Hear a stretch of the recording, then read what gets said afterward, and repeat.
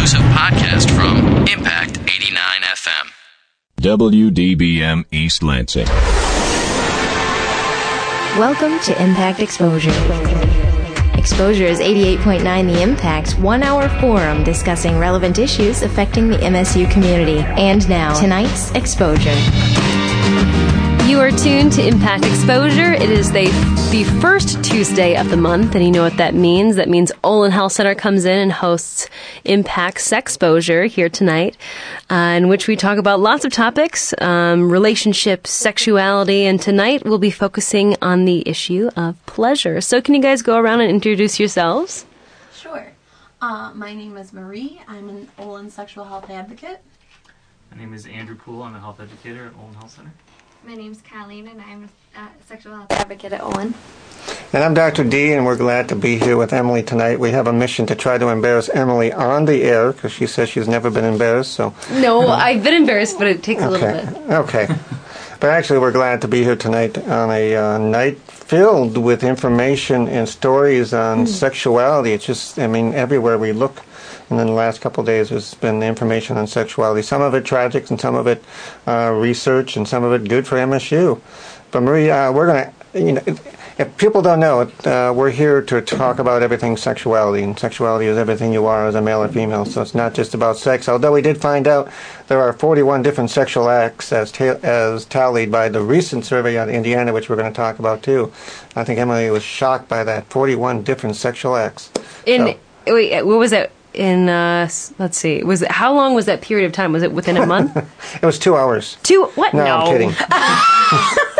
It was a survey of 6,000 people that's going to be released in the next day or two. Can I just give that little stat for our listeners? It says the study that we'll be talking about later in the hour is the study participants reported engaging in more than 40 combinations of acts during their most recent sexual encounters. 40 different. And it didn't include kissing. 40.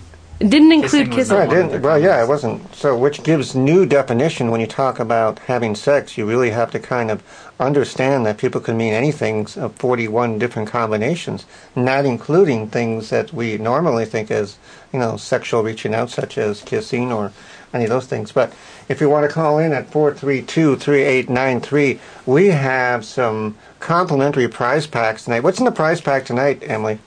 Emily, I should say Marie. That's all right. Emily might know. So, yeah, she might know. We have lots of flavored lube, condoms of all sorts, a sexual etiquette 101 book, and some Bruegger Bagel coupons, and yeah. We might throw in some of those complimentary massages that we got, too. Oh, that's right. Ooh, that'd be nice. From Douglas J. Bunch of goodies in there. But, we take for granted the things we put in there, but some of that stuff is in this survey, like condoms and stuff, and talking about condoms. And we also have some news from Trojan condoms that we're going to talk about later, too. Mm-hmm. So we have a fun-filled night, but we also have, some serious topics. One of those topics this week that's come to light is the bullying that's happened on Rutgers campus from a student who was caught by his roommates and streamed it over the net about his choice of having a sexual act with somebody, and this unfortunately led to him committing suicide, which has brought to light the whole bullying controversy in the U.S. And I shouldn't say controversy; it's a serious problem that we need to address. And so what do you guys think about this? Has this made you think differently about this situation? I just think the power of the internet is really, really an interesting thing to think about. To think about how much access you have on the internet, and to be, putting a video of two men having, a sexual encounter on the internet. So many people can see that, and that can make a huge impact.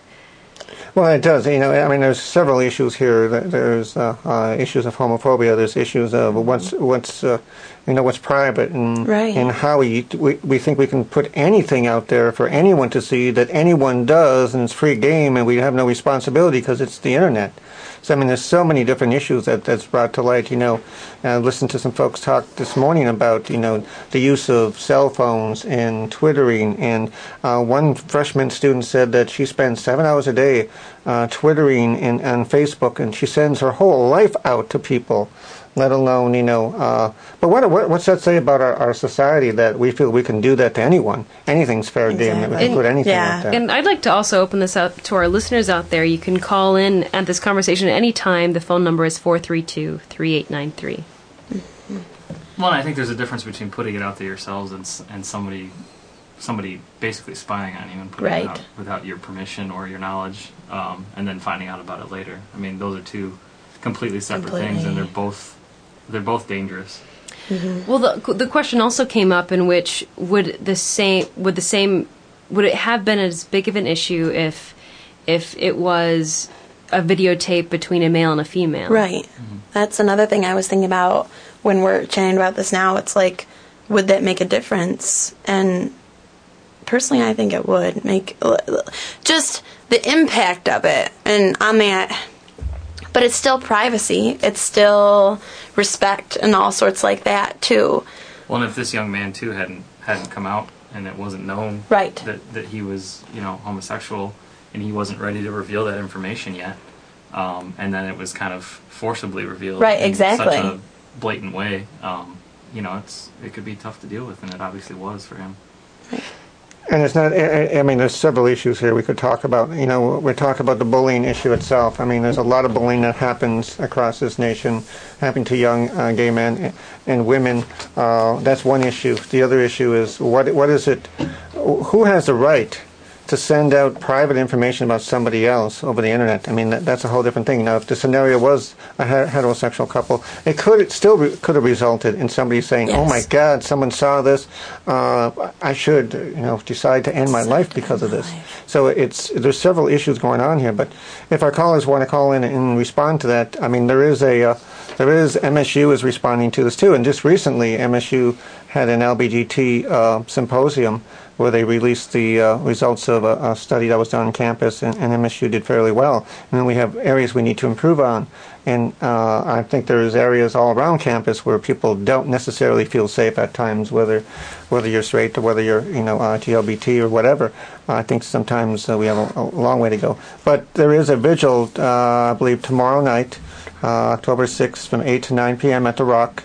And it's called Make It Better, a vigil to end homophobia and transphobia. So that's going on tomorrow night.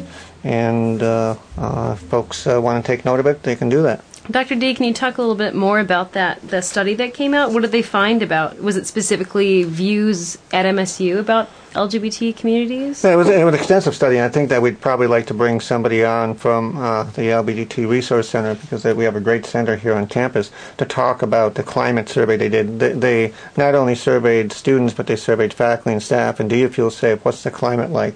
Our supportive services helping students here, and they did a big release, and MSU actually looked pretty good on that. But what does that mean, pretty good? We can always do better. It's kind of like saying, it's just good.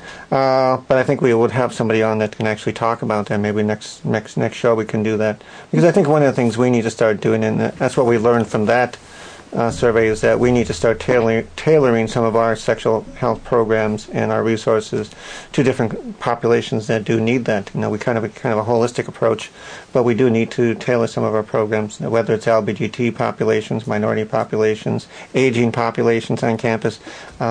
We think we need to do that.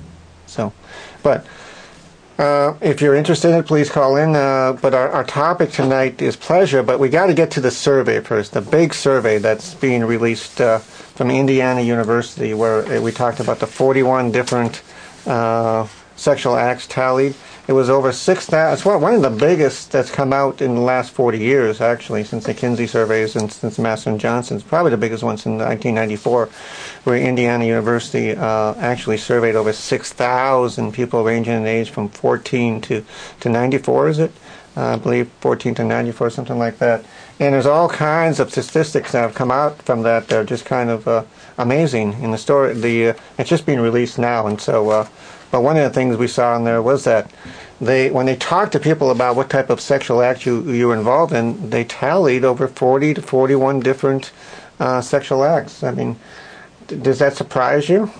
I don't think so. I mean, I think there's many different ways that you can explore yourself or your partner sexually. So I feel like 40 sounds like a lot, but I guess it actually isn't that outrageous to me. Well, so again, most people kind of pigeonhole. They either think of, intercourse or masturbation or oral sex. But when you say 41 different ones, you go, okay, wait a minute. And then what there's are they? this, and there's this. But, I mean, what does that tell you about, you've been a sexual health advocate, and you also work in HIV counseling, both of you. What's that tell you when you're talking to students about, are you involved in sex?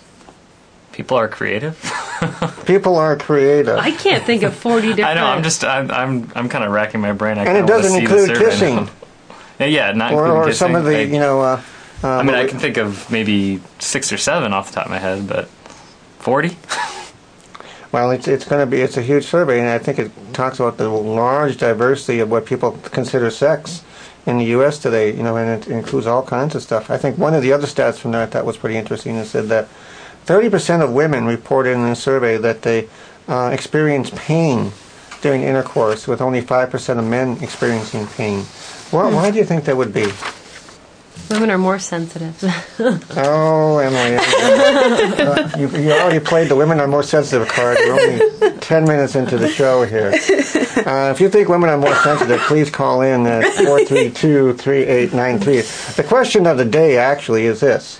We're talking about pleasure, so we want you to call in and tell us what is your most pleasurable act you've ever been involved with another human being or with yourself. Human beings. Let's keep it at humans. Yeah, so the most pleasurable thing you've ever done sexually, and that's 432-3893. We want to hear, and then you'll get that prize pack from Olin Health Center. Yeah. And lots of goodies. We're going to up the ante every couple of minutes. We're going to throw something else in there complimentary until we get folks talking about what's their most pleasurable act. But why do you think that is, that 30% of women reported pain on intercourse? Any ideas? And do we need to go to the control booth and ask Rob? I mean, it could just be a simple anatomical thing. Simple anatomical things. I think lubrication, first of all, definitely.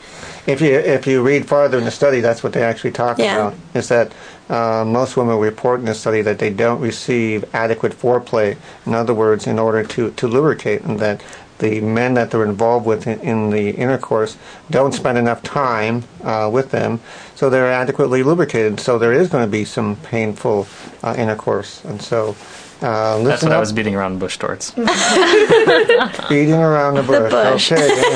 Oh, jeez. Good work, Andrew. It's going to be full of puns tonight. Bad choice of words. But so, the study hopefully will help to educate people. A couple of the other stats I found in here were quite amazing. What percentage of men and women in their 50s you think are still sexually active? Did they find out? Yes, I know. Without looking at this, I don't know what I would say. I would say 30 to 50. Well, you're right. No, 30 to 40, I should say. I'd say closer to 50%, probably. So you lowered your percentage. It's actually around 45% of men and women in their 50s still report being sexually active. What do you think about in the 70s and 80s? That was men and women, you said? Yeah. 70s and 80s? Mm-hmm. Oh, like 20, or less than 20. See, I would think higher. I've heard things that it's like 40, 50.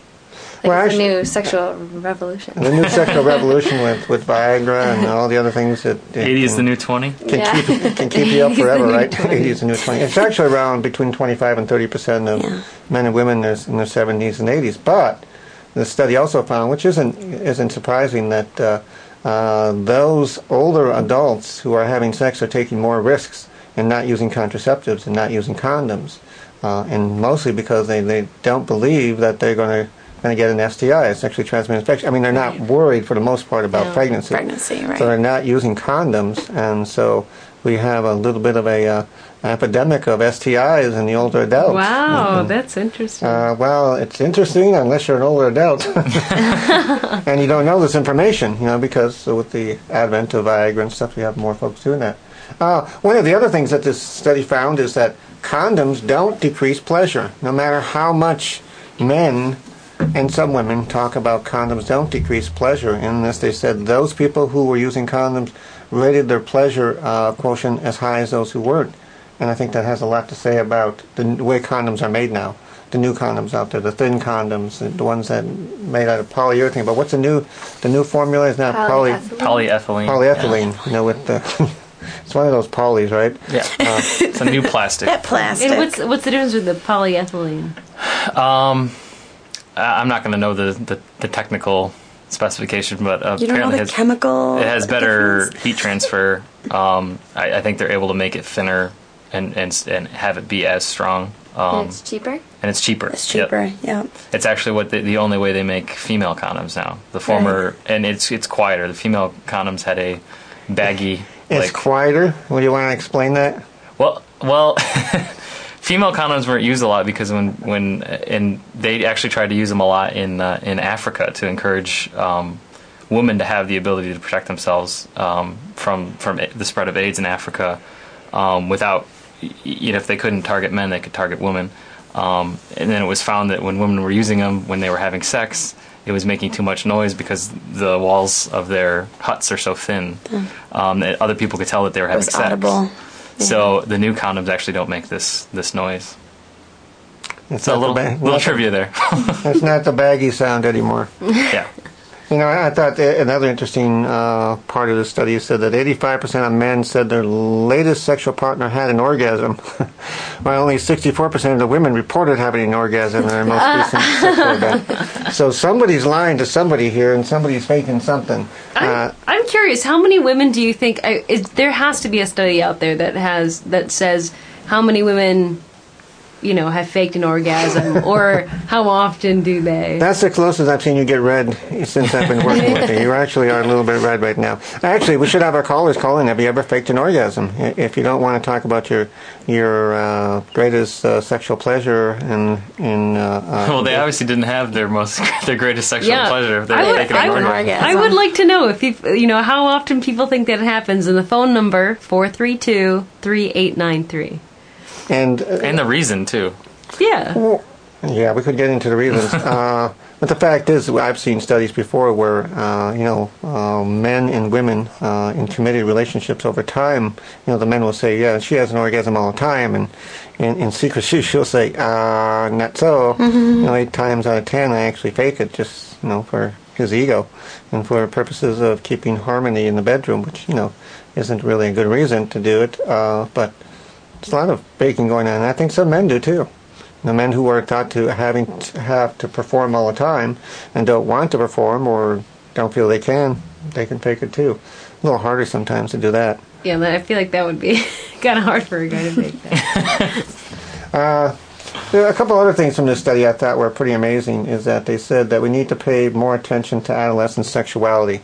They said that adolescents were saying it's not just, you can't just pay attention to, stopping us from having STIs or unwanted pregnancies, but really pay attention to all the things that we need to know about sexuality, about body image, about relationships and all those things. And the study really said at the end, when it comes to adolescents, that most adolescents in the U.S. are very responsible. That more adolescents, 70 to 80% of adolescents report using a condom at their last intercourse than most 20, 30, and 40-year-olds. And so that we really do have a very responsible adolescent population who are choosing to be sexually active. We're not promoting it. We're not endorsing it. We're just saying that we actually do have a very responsible group of adolescents in the U.S. But I'm curious if that also has to do with them not having as easy of access to birth control. Because another study that Marie, you sent out, let me look at the study, says almost all U.S. teens have had, this was a study about sex education, and just a little blurb from this report. It says almost all U.S. teens have had formal sex education, but only 2/3 have been taught birth control methods, and that's according to a CDC report.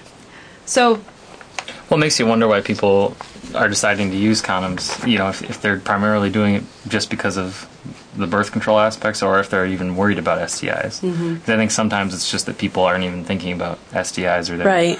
I think they're not on their mind. Yeah. More thinking about the big consequences. So I think you might be right. I think if you're an adolescent and you don't have access to birth control for whatever reason, you don't feel comfortable asking your doctor because your parents will find out, that sort of thing, then you know that condoms are another option. Mm-hmm. Well, I think it has a lot to say about our public health campaigns and our private health campaigns talking about condoms and how effective they are. And I think that's one of the last things that I'll say about the study is that they said that the public health campaigns have been very, very successful in getting people to use condoms and encourages them to believe in condoms, because if you don't believe they work, then that's half the battle. But they've been very effective in that. So, but it's interesting that we talk about the sex education in the U.S. because one of the other stories that's going to come out tomorrow is that MSU, Michigan State University, is going to be named as the second leading university in the nation for promoting sexual health from a huge Trojan condom study where they looked at all kinds of different factors and they rated everything from are you on the air, like impact, that's exposure, do you have access to classrooms, do you have access to contraceptives, what's your website look like, does your health center, how do people feel about the health center and stuff like that. And we're going to be named number 2 in the nation after only Columbia University tomorrow, and that's we've done tremendous in the last. I was talking with Emily before the show started that in 2007 we were 75th in the nation, and 2008 we were 36th. Last year we were 7th, and now we're number 2. So we're climbing the scale. We're not going to stop till we're number 1, right?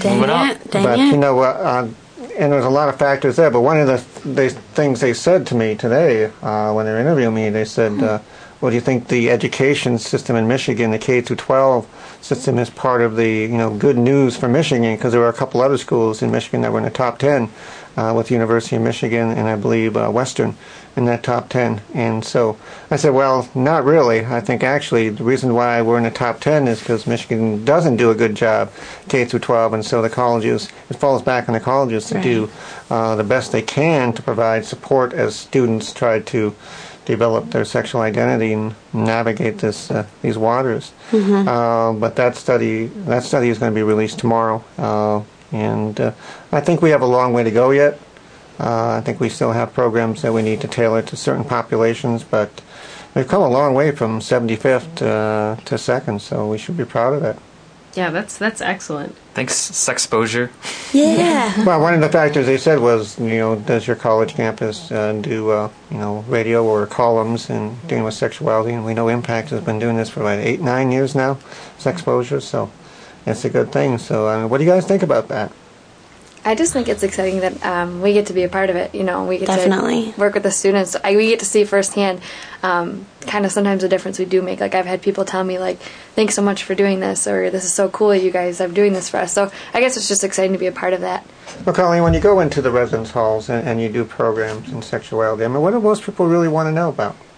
I think they just want to know that what they're doing is okay. Like, people don't want to listen, but then you see them asking questions to kind of be like, oh, is what I'm doing is normal? Is this okay? And kind of just approval when everything, it is normal and it is okay to be doing what they're doing. It's just kind of like a reassurance that, am I normal? Is this okay? Which most likely everyone is. Well, Marie, I mean, what's been your experience in the residence hall? Oh, I see we have a caller, so we probably should take our caller first, right? We have a caller. Right? Yay. You're on Impact Sexposure. Hi. You guys are mentioning something about women having reported more pain during sex, and I wanted to mention a little something about that. Okay. I've noticed that I have to agree with Emily. I think women are more sensitive. And I think it might have something to do with, menstrual cycles and things like that, because I've noticed that closer to menstrual cycles, I'm less prone to having pain when having sex as I am, when I'm not close to my menstrual cycles. You say you experience less pain closer to it? Yeah, when I'm closer to my menstrual cycle, I'm less prone to having pain than when I'm further away from my menstrual cycle. Because I've heard the exact opposite than that. See, that's how it's just been for me. I'm not sure what it is, but that's just been my experience, is that when I'm not right during my menstrual cycle, but, like sometime before, when women's, I don't know if it's all women, but at least for me it seems like I have more of a sexual appetite during that time.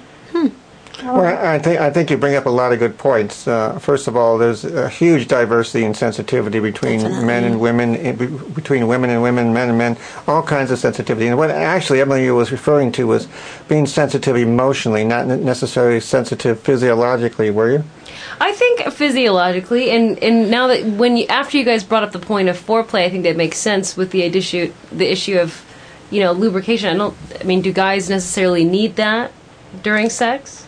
Well, let me just refer to her first of all. I think the other point she brings up is there's a lot of things that could cause pain during intercourse, not just lack of lubrication. So I think there is a lot of changes in bodies that go on during the menstrual cycle. Hormonal fluctuations can cause all kinds of sensitivities in women. And I think men can too. Men are sometimes very sensitive, other times not. But so I think there's a lot of things that could cause pain. But going back to your question about do men really need foreplay?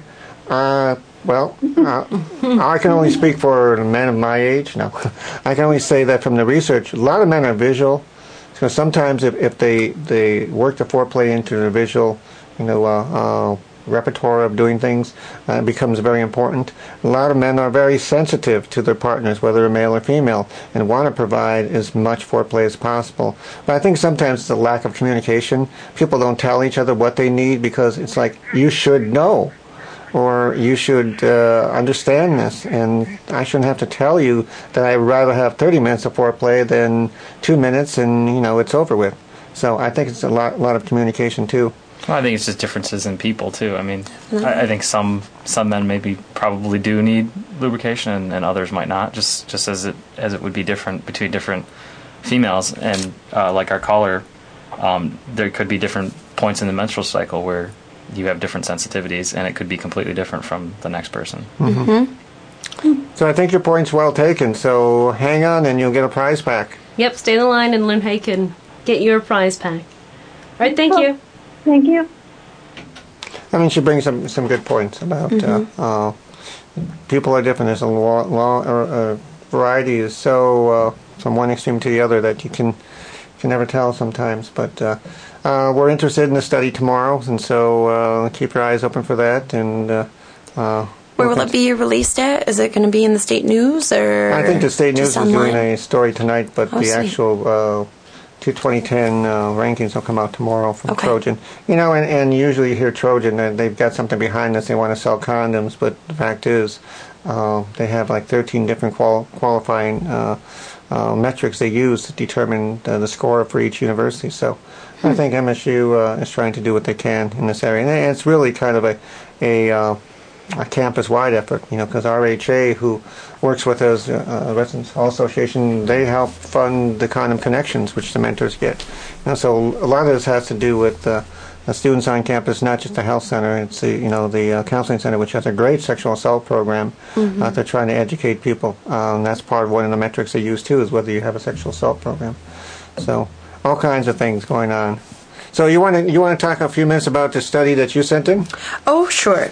So the study it's kind of just talking about the ending of abstinence-only education, and the story is focused around Miami, and just focusing more about life goals in general, and looking at sexual education around that as well, like what do you see yourself doing in 10 years? Does this include a child? How do you take steps to address that or not, or however to make it work?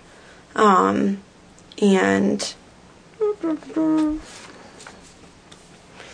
so this is a part of a grant, and it's about $300 million for a grant that spans over 5 years, and it's not only about sex education, but it distributes condoms, birth control, but it's also aiming to boost academic life, as well as getting involved in extracurricular activities, and even there's a portion to improve their parents' job status. They're actually providing workshops like resumes for students' parents, which I thought was really, really interesting to have encompassing that program. Yeah, it's an interesting addition to a sexual health education program. Well, I think another thing that comes from your education is definitely what your parents are able to do and what their socioeconomic status kind of helps with your education level as well. I think those are definitely, so I can kind of see, but it's a not as strong connection as I would have thought. Well, there's been several studies done over the years asking young people from the ages of 5 until they're 18, who would they rather get their sexual health information from, sex education from, and almost categorically across all those studies they say parents. So the more we can support parents to do that type of job, but a lot of parents are afraid to do that for a lot of reasons. 1, it gives them permission. 2, they think they have the wrong information. 3, many of them have scarred paths when it comes to their sexual history. So they're afraid to talk to the young people. But when you really get young people in a safe environment and you ask them, who is it that you want to talk to about that, they'll usually say the parents. Right. But most of them get turned off really early. So I think anything that we can do to support parents to be the primary source of sex education is something we should do. So, well, I like what I read about these programs because we always talk about sexuality, not being just about sex and just about relationships. It's about a person as a whole. Right. And I think the goal of these programs, it sounds like, is to kind of address the whole person. Because, it talks about in here, they get free medical and dental care, but they're required to get summer jobs, open a bank account, save 10% of their wages, learn how to balance a checkbook. They're covering the whole gamut of what it's like to grow up. And I see that they're actually doing this program in Flint, Michigan, Toledo, Ohio, with young adults or young adolescents. So it's interesting to see that happening so close to home.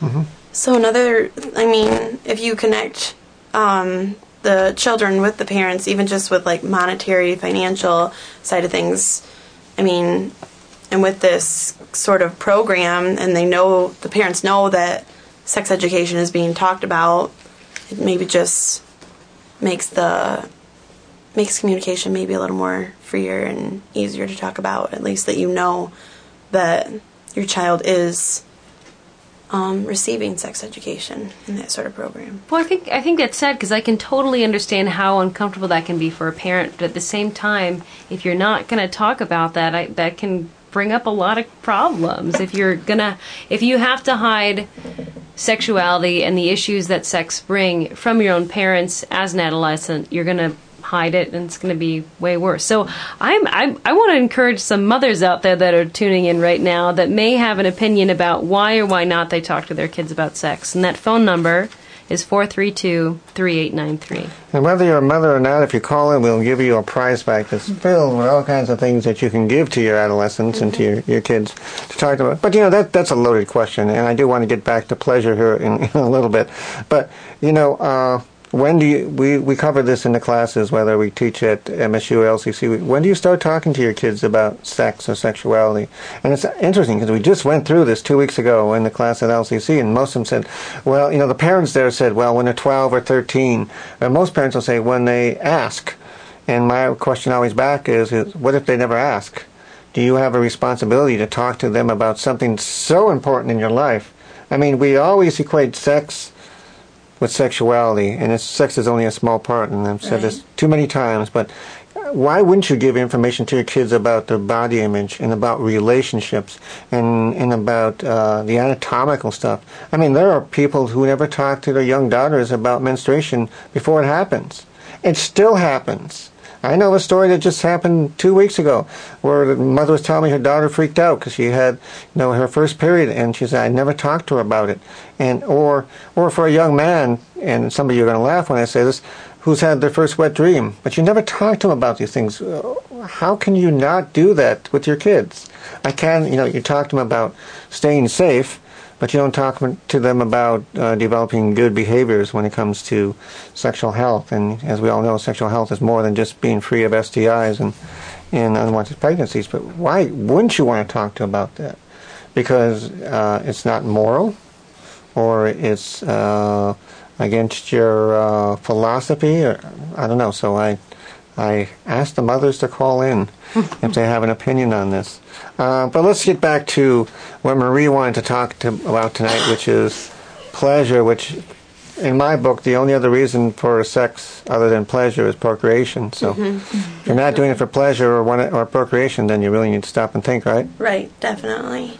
So what did we want to talk about? Is this a taboo subject, Emily? I mean, talk about this. Let's ask parents to call in and tell us, would they talk to their kids about pleasure? That's a very different topic. Yeah. Well, is it though? I mean, come on. We talk. Kids teach their. Parents teach their kids how to ride a bike, and why do they do that? Because they, can enjoy something. I'm not endorsing that parents talk to kids about having sex so they can have pleasure, but I'm saying, why wouldn't you use that topic if you're talking about sex?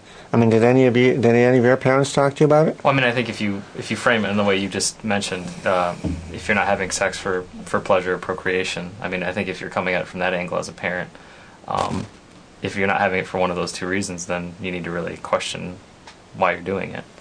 See, when I was growing up, for as long as I remember, my mom, as long as I remember, we always talked about sex and pleasure and more the emotional side of sex. So when we chose to have sex, it was a decision that we wanted to do for ourselves, and it was always like, you don't need to do this for the other person, it should be when you're ready. And I think that was it was the easiest thing when I decided to have sex, because I knew what I wanted to do with it and where I wanted to go with it. Was she comfortable talking to you about because do you think that'd be a natural question if you're a parent and you're talking to your kid about sex and they say, "Mom, why do you have sex?" And so how would you answer that? Procreation. We've been trying for 12 years and we can't have one. How would you answer that? I mean, how did your mom frame that about pleasure? And it never was like, oh, procreation. It was kind of like, it's supposed to be a special thing with someone you're doing when you want to do it. It should never be forced. It should just be a special, intimate thing. And that was more the thing. It wasn't like abstinence or don't do it. It was more focused on do it when you want to with someone you want to be doing it with. But do you think it's the parents talk to their kids about this is how to have pleasure and this is what you should get out of it? Because I still talk to men and women, mostly women, at college age who don't know necessarily why they're having sex, and usually say something like, well, because he wants to, or, I think I'm supposed to have pleasure, but I don't know, and it's painful, and so how do we talk about pleasure? I mean, there's some people out there right now are listening who are probably saying, my God, they're talking about pleasure. How can you talk about pleasure with sex? Dead silence in the room.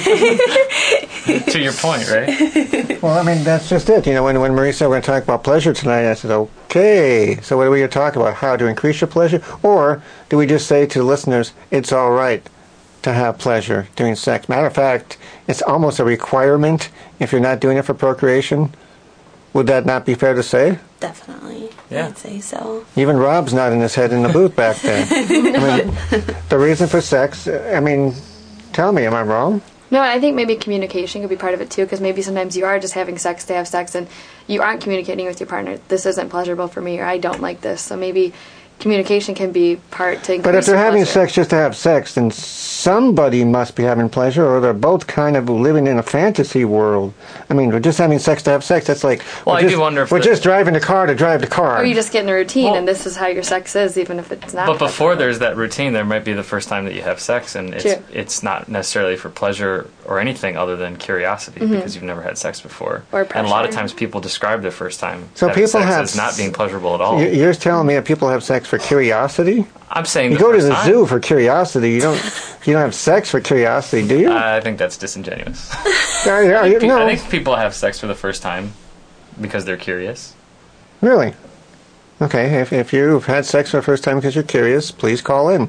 432-3893. So, I mean... It might not be the only reason. I mean, I'm sure they're anticipating pleasure. I would hope they are. Do you think they are?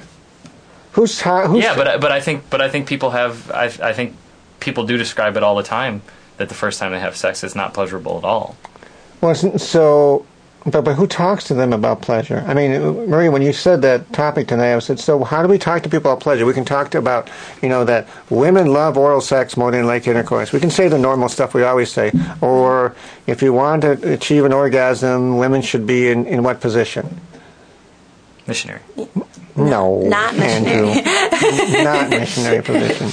I mean, the one from research that women say that it's the most pleasurable if you're going to have intercourse for anatomical reasons and achieve orgasm would be what? Rear entry position. not anal, but rear entry position. So we can talk about that, but how do we talk about it's all right for you to have pleasure, Marie? I think, first exploring yourself and that's another thing about being able to have permission. I think permission is a big thing with pleasure and exploring that. Not only permission with your partner, but permission with yourself. Yeah, to be able to enjoy it, to say it's okay, take a step back. What do you want out of this? Do you know? And I don't see. Because if you don't give yourself if you don't give yourself permission to be completely comfortable in a situation, then it's very difficult to enjoy it. Right. So what do you say to the people who say sex isn't about pleasure? It's just a mechanical duty. It's a procreation duty. What do you say to them? Boring. It's sad. Yes, Andrew, I don't think that's going to fly. Boring. What do you say to them? Dead silence again, folks. Dead silence. It's about pleasure, right? So, how do we talk to people about that? I know, well, in some of our programs, we talk about when it comes to pleasure, masturbation, knowing what you want, teaching yourself what you want so you can teach a partner can lead to pleasure. So we're saying what? Masturbation is okay? Mm-hmm. It's a natural thing? Most females don't even have an orgasm until they kind of show themselves how to do it. It's like experimenting with yourself so you can tell your partner how to experiment on you. So a lot of times people find out about pleasure through their own self-masturbation or self-exploration, because how do you know what you like until you've tried it yourself? And we're not endorsing masturbation as something you should do, but it is, by 85 to 90% of college students do admit to having masturbated or do it on a regular basis. So something must be going on out there. So you're saying that one of the ways to talk about pleasure is say, how do you find out what's comfortable with your body, and how do you find out about pleasure? Mm. And is that something that you discussed with your parents? I can't say I have, but I know we've been trying to talk to the students here. I guess maybe not something you talk to with your parent, but more your partner. The ways, and for each other. Well, so do you think most couples do talk about? Hey, let's just kind of review the last night's encounter and see if it was pleasurable for you, or is it just a taboo subject? I don't think most couples would discuss masturbation either, because then it's like, well, why are you masturbating? If you're my partner, what am I doing wrong that you have to do that? Oh. I think couples will more often experiment with each other. Yeah. They might, as an individual, you might discover something for yourself, but not reveal how you discover that from yourself. But you talk about it with your partner when you're in the process of having sex with them. Well, one of the things sounds very technical. One of the things you put on this the agenda here was saying knowing your body is so important when it comes to appreciating yourself. And Colleen, you were just talking about that. So are we saying that's part of the first step to understanding pleasure and realizing you're entitled to receive pleasure or give yourself pleasure is to explore your own body? And I think being comfortable with your own body. Definitely. How do you do that, Emily? I mean, how do you tell somebody that? I mean, it would have been easy just to come out here and tell you all the techniques to give pleasure to somebody, but if you're not talking about why it's important or how somebody can actually feel comfortable enough to receive pleasure, because sometimes, part of the reason for some women being non-orgasmic is they don't want to give themselves permission or let go or believe that they're entitled to have any pleasure or anything like that. So how do you become comfortable with your body enough to either give yourself pleasure or tell somebody else, hey, I'm ready? Well, I remember my freshman or sophomore year talking to one of my very good friends, and she's like, I've been dating this guy for like 3 months, 4 months. We've been sexually active for, 3 months or so. And she's like, I just can't have an orgasm, and I don't know what's wrong. And then I asked her 2 months later, and she goes, yeah, I just wasn't comfortable with myself, or just didn't let myself relax or let go. And I think we've heard that story over and over again. And I think part of it was her getting familiar with her partner, even. Yeah, probably. Well, so if somebody is not comfortable enough to receive pleasure, I mean, how do you work with that? What do you tell them? I don't know. I feel reassure them that they're not the only one that feels that way, and that it is important to know more about yourself before you kind of help someone else with pleasure or a relationship in general. Just making sure that you're ready, that you've taken steps to be ready with yourself before you. Or we've also talked about the issue of this on our show, where it's the idea of having sex versus having sex with the goal of having an orgasm. And so maybe in my friend's instance, she was like, oh, maybe now I can have an orgasm for the first time in my life. And then she just had that pressure in her head, like, how does this work? When is this going to happen? And then she never let herself let go. If you're that focused on Emily, the end and not enjoying the journey, then it's maybe harder to... Trust in a veteran host of Impact Exposure to come up with that, because that's exactly right, because we're talking about pleasure, and I think folks out there are listening, and even some of us are saying, well, we're talking about orgasm. Well, no. You know, I once learned a long time ago from a friend of mine who was paralyzed from the waist down, who said that if you can feel any part on your body, you can receive pleasure. If you can move any part on your body, you can give pleasure. It's not about orgasm. It's not about climax. It's not about all these things we normally attribute to sex. It's about feeling good with another person. That's why you have 41 different sexual acts that people talk about doing, because there are a lot of things you can do to give pleasure and receive pleasure. You do have to be accepting of it, and you have to feel that you're worthy of it. Mm-hmm. Some people don't feel they're worthy of it for a lot of different reasons, but pleasure is so across the scale. And we have another caller for the evening. Hello, you're on Impact Sex Exposure. Hello, good evening. Good evening. So I'm listening to you as I'm after I drop my daughter off. Was she in the car listening? No, actually, she's about 2 hours away from me. Okay. Oh, okay. So, first of all, about the pleasure, the one thing that strikes me the most is the relationship I'm in now. Long-term, committed relationship, a lot of affection, a lot of simple touching as you pass the person, gives me much pleasure. Mm-hmm. Mm-hmm. The sexual act itself is wonderful, but it's the closeness and the pleasure of being with that person that makes it more so. Mm-hmm. Mm-hmm. Now, that's my personal experiences with it. I've never been a cuddler before. I'm a cuddler now. It's a warm, wonderful feeling that carries you throughout your day, throughout my day. It carries me throughout my day. And I really just enjoy being with this person. He's wonderful to me. He's wonderful with my children. It's just a fabulous feeling. So you've worked on developing an intimacy with this individual, where there's that close connection, where you shared emotions and you shared experiences, and so you've decided that most anything that you can do with this person, from him touching you while you're driving the car to actually involved in sexual intercourse, can be pleasurable. Correct. Okay. And I think that's what most people are missing in long-term relationships. And actually, the MSU study shows that most MSU students are in committed relationships. We have this perception that most students are jumping from bedroom to bedroom and they're trying to find their intimacy through sex, and it's not true.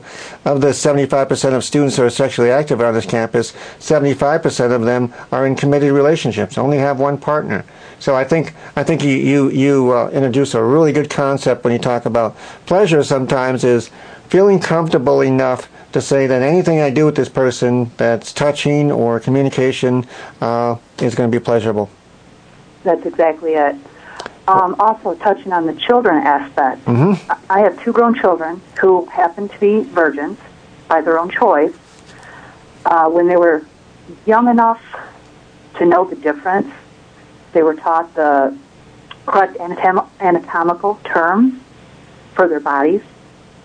And then as they had questions as they grew older, I just stayed open. I never was shocked about anything they said or asked me, or that they did. My son is the eldest, and when he entered puberty, he just came to me one day and said, "Mom, I'm going to start doing my own laundry." I said, "You want to talk about that?" And he said, no, not really. I said, well, do you want to talk to your uncle about that? Yeah, I'll get around to it. The men on the panel here just laugh because we know what you're talking about. It took me a while. I finally get it. Yeah. Let me ask you, do you think that you were an askable parent? I believe so. Okay. I believe that sexual relations are very natural things. I know that that's looked upon as a taboo by a lot of people, but myself, I believe that it's a very natural, loving expression of yourself, and I've tried to teach that to my children, and I also told them when they were ready, they would know. It wouldn't just be a physical thing. It would encompass more than that. Well, let me ask you. You said you had a daughter, right? Yes. How old is she? She will be 18 at the end of the month. So if she asked you, Mom, how can I have more pleasure during sex? How would you answer that? Well, I would ask her how deep she wanted me to get into it. Okay. Good answer. Well, you know, she came to me and she told me when she was a freshman in high school that she had decided to wait until after high school before she had any type of sexual relations. Okay. I said, well, I'm very proud of you for that decision, but why did you make that decision? She said, because my friends who are having sex are too caught up in all the crap that goes on, and they're not concentrating on what's important right now. Okay. And I felt that was a very mature answer. I was like, well, good for you. That's very mature. That is very mature. Sounds like she made a conscious decision based on her experiences, and I would say probably very good parenting, too. So. Yeah, I mean, I think you're kind of setting the model there. Because she had the ability to have a parent that she could come talk to about it, and she was already familiar with some of this stuff when she started hearing about it from her friends. It wasn't something where she was kind of grasping at straws. It was something where she knew she had a support group back home that she could bounce these things off of, and I think that's huge. But you know, your daughter's actually part of the norm. With the study that we were talking about earlier, your daughter's actually part of the norm because the new study shows that most adolescents, teens, make very responsible decisions when it comes to their sexuality and expression of it. But we still kind of think that they can't handle it. So I applaud you for being an askable parent. I applaud you for kind of setting a tone for our listeners that, you know, it is all about asking or answering the questions when they ask, but also being open to a discussion. Thank you. No problem. And you can stay on the line and learn how you can get your prize pack from Olin Health Center. Thanks so much. Thank you. And if you want to call in, the phone number is 432-3893. So, I mean, we're talking about pleasure. I sort of got off on a little bit of a tangent there, but, you know, she brings up the point that pleasure is about, you know, having that intimacy. You know, and I always try to be really, you know, strict about the definition of intimacy and sex, because some people think sex is intimacy and intimacy is sex, and it's really not. You can have a sexual intimacy, but intimacy is what she's really talking about, is that kind of warmness, that closeness, that getting to know somebody where, you know, even if they just touch you on the hand, it tingles. I mean, I know I'm sounding like a Hallmark card here, but it does. You know, it's pleasurable. And one of the things that, you know, Marie, when you said let's talk about pleasure is first of all that permission, and then allowing yourself to receive pleasure, but knowing that, you know, anywhere on your body can receive pleasure. We tend to think that only the genitals is the only area that's going to receive pleasure, but I've learned from working in the disability community for a long time that there are folks who cannot receive any type of genital pleasure that probably have better orgasms than some people I know who are fully equipped and ready to go genitally, but just don't know how to expand their horizons. That's amazing. It is good. And it's, you know, it's about, you know, one of the things we do when you talk about pleasure, one of the things we do is we give exercise to people who will come together as a couple, or even those who don't. We do an exercise called Sensate Focus. And I say to our listeners out there, try this sometime. If you're with a significant other or somebody, just do this. No genital touching at all, but touch everywhere on that person's body and have them react to it. Every place you touch in their body, they have to react and tell you, is it pleasurable or not? Is the touch strong enough? Is it too light?